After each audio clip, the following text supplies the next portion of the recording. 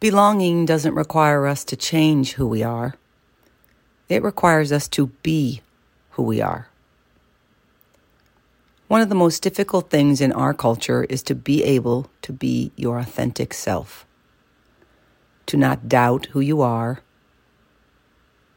From an early age, we feel the pressure to belong to this group or that group, this status or that, to fit in, conform, and change to please.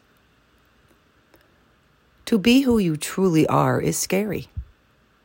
And with social media and all the keyboard critics, it can become even worse. Authenticity is just honesty, wrapped up in a little bravery. It's the courage to listen to that little voice inside that whispers, "Yes, this is me." It's the choice to listen to yourself and not anyone else. To live otherwise is pretending. Be honest.